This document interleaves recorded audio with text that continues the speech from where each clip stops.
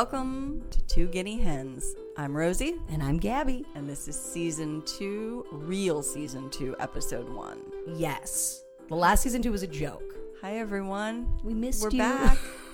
What's been going on? Anything new and exciting? Anyone get new jobs or move or do anything wild? Oh, we did. Hey, that's where we've been. Hey. That's where we've been. And mental Mostly. health. Mental health, new jobs. New home. Literally 2 new jobs since I've last talked to you both. Oh, or that's- talked to you guys. Yeah, you hadn't started that job yet. Yeah. That's crazy. I know. Crazy. But it kind of shows maybe an okay economy. Does it? I don't know. At least, Okay for me? Okay, yeah, but only for you. You're the only person I know who can get 2 jobs in a month. Yeah. Anyway, we've missed you guys, and we're real sorry that we took such a little hiatus, but it was much needed. Much needed. We had a lot going on, as you just heard. I got a job, quit that job, got a new job, a much better in most ways job. I liked the first job; it just wasn't for me. it's more in what you do. It's right. Yeah, it was more. Yeah, your job now uses your skill set. And then Gabby had a huge life change, and through all of that, we should go back and say just across the board, November to January is a pretty rough chunk of time for us. We've all the deceased people in our immediate family died within those months. Yeah. So, it already brings like a level of sadness. 2 people with mental health issues, major life changes happening. It was just And then the holidays. And then my best friend's mother, who is like a mother to Rose and I, passed away the day after Thanksgiving. And I think that really set both of us off into a really, really dark place. Because I think, I don't know, I just felt like our best friend's mom would get to live because our mom didn't. And I know that is so crazy and that's such like stupid grief talking. But I really did. And it really caught me off guard. And my best friend was also, 6 months pregnant at the time, which did not make this whole situation really... It's been a rough... It's been few pretty months. rough. So please forgive us for our absentia. But we're back. Yeah. We're feeling a lot better. Things Way are better. going, in a better trajectory at the moment, and so we've missed you guys for sure. Definitely. And I sold our childhood home, which was like the biggest, most stressful thing I've ever had to decide in my life. Oh my God, yeah. Because I didn't want to. I mean, I love that house. My life was that house, but I mean, at the same time, it was but also literally my your mom. life was that house. It was becoming that house. I had no money to do anything but be at that house. And even there were months where it was bleak. Oh my God. She told me how much it cost her a month to keep that house. And I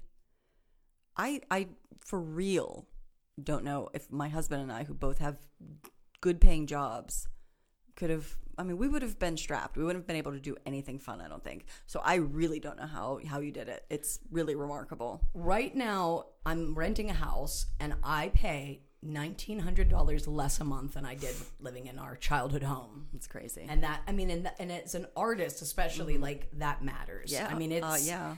And that's the thing, too, with my situation is, like, I could work 100, hours in a week, but it doesn't mean every client's paying me. And that was where it was getting, like, too much. It was just too much. So now I'm literally walking distance from Rosie. We can podcast. We have an actual studio. I mean, I don't know if you could tell by, the fact that you can hear me, that we have good mics and a mixer and everything's a little bit better than what we were using, i.e. my phone. Yeah, like it's 1,000 times better than what we're using. But I just realized is we do have NPR voice. Like, I think it's because we're lower voiced women. Yeah. That it is very like good times.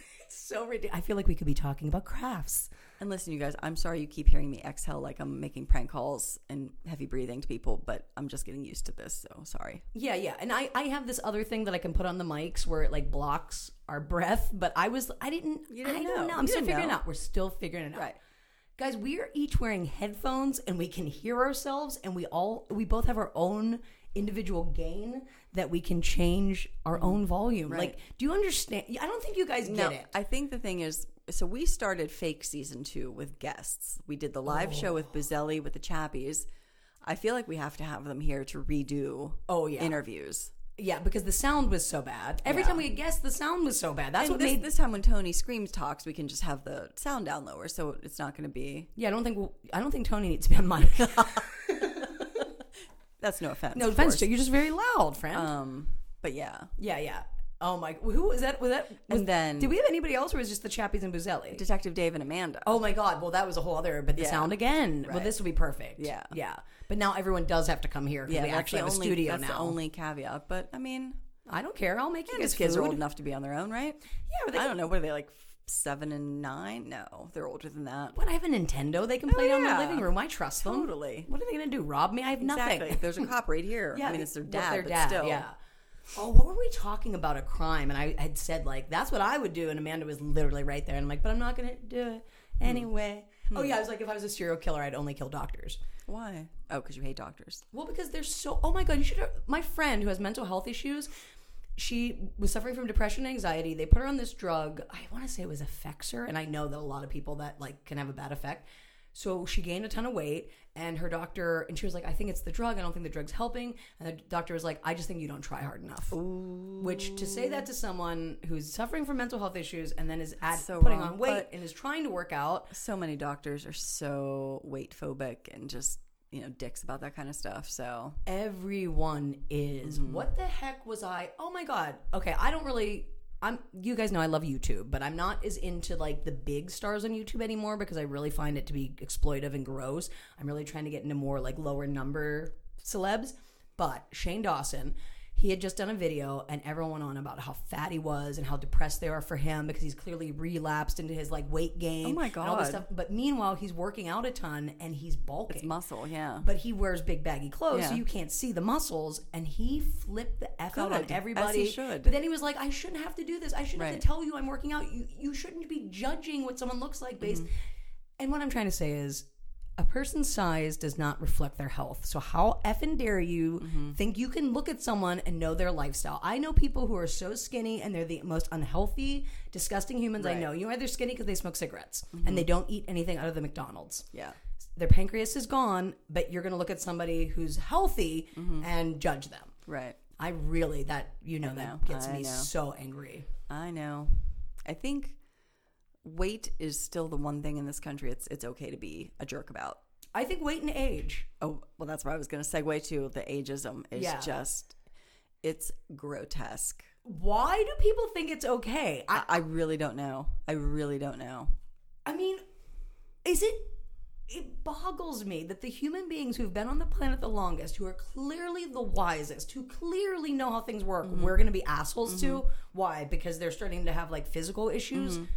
F you, anyone who's mean to older people. I totally can't stand you. Listen, 2 people on Twitter, like they're, relatively famous journalists or whatever, were being really ageist about Joe Biden and Bernie Sanders, saying stuff about like, my Nana's 80 and she, whatever, tried to put my cat in the toaster or whatever.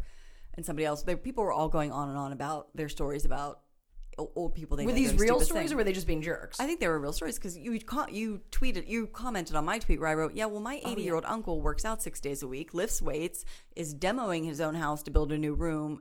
So, I mean, really, it's all, age is really just a number. Right. So, your stories and my story is different. I mean, we're talking about 2 men who have been senators, vice president, and one man who's buried so many freaking immediate family members. Maybe don't judge where he is right now in life. Like these guys, just because they're older, they might flub a line or something. Hello, I'm 30 years younger than them, and I forget shit all the time. So I don't know. I think people are just really, really fucking mean. And I don't know why the internet breeds that meanness. And in this scenario, you're talking about journalists, so I know they're adults.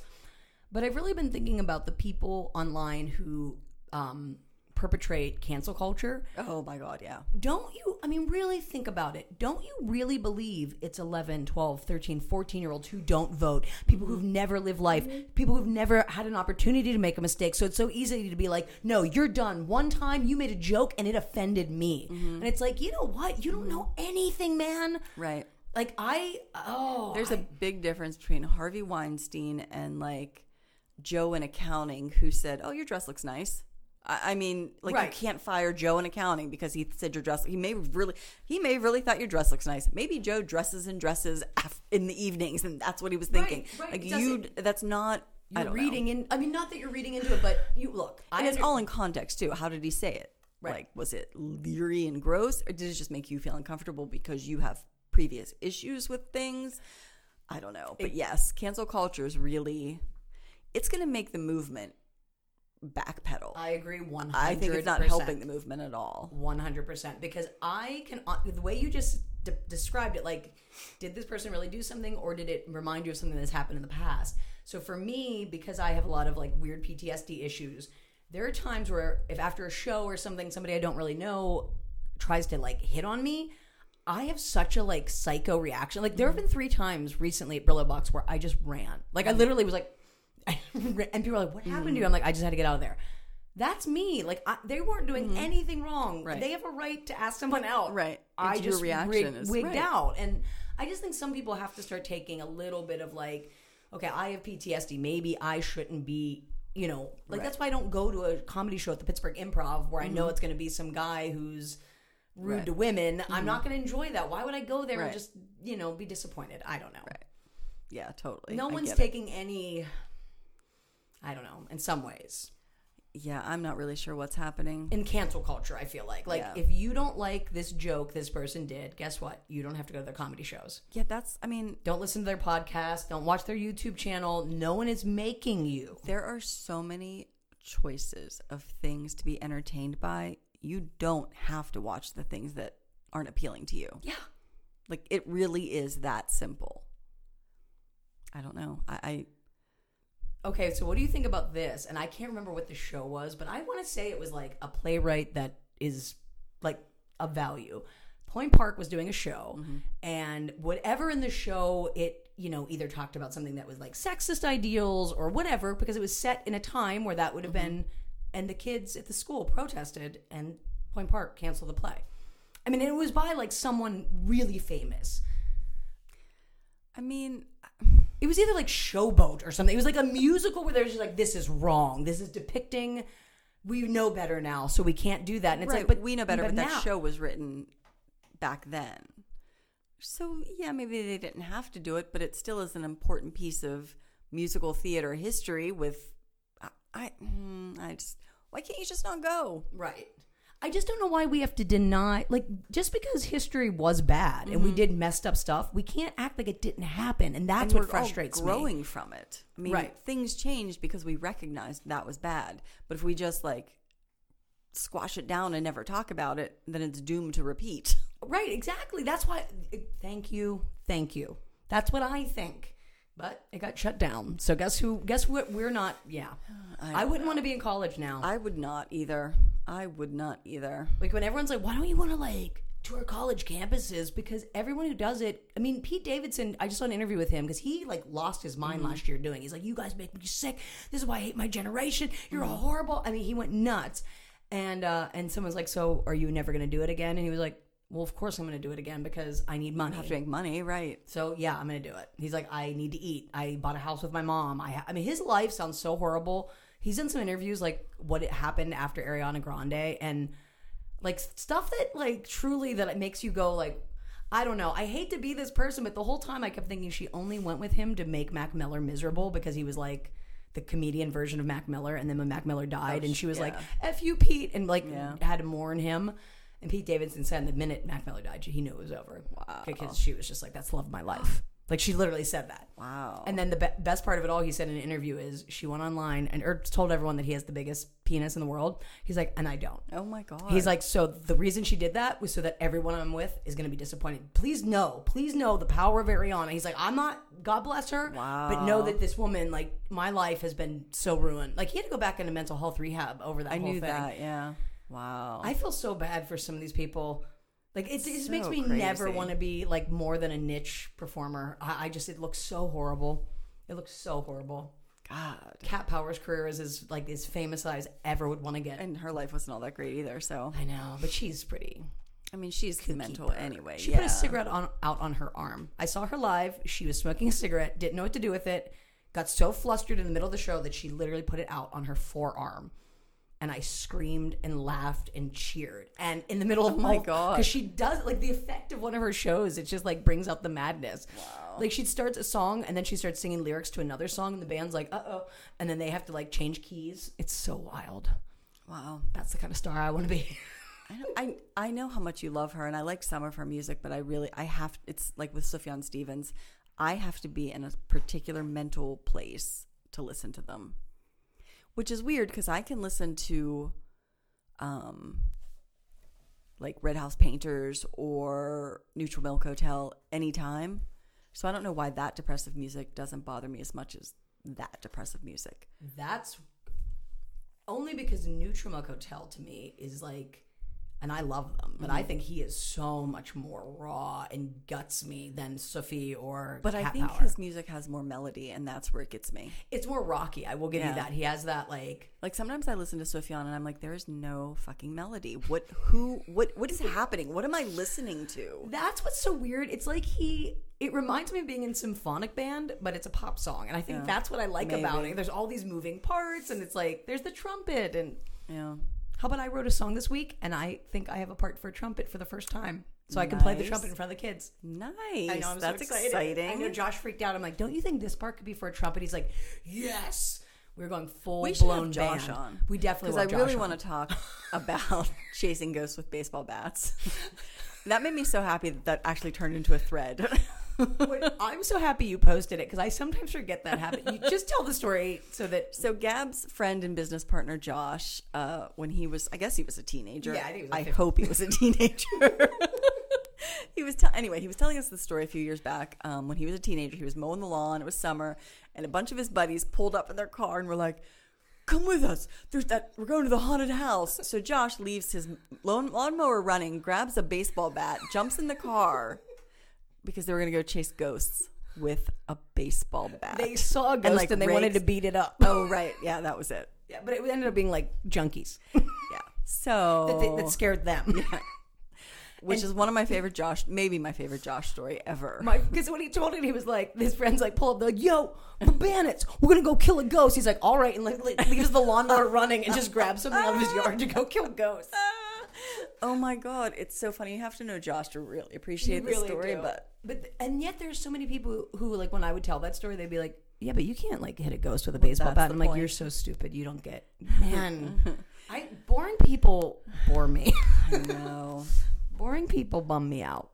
Could you maybe ever think outside the box? Could you ever have an imagination? Could you ever see in like cartoon once, please? I know. And people like that, I think it makes me sad for them.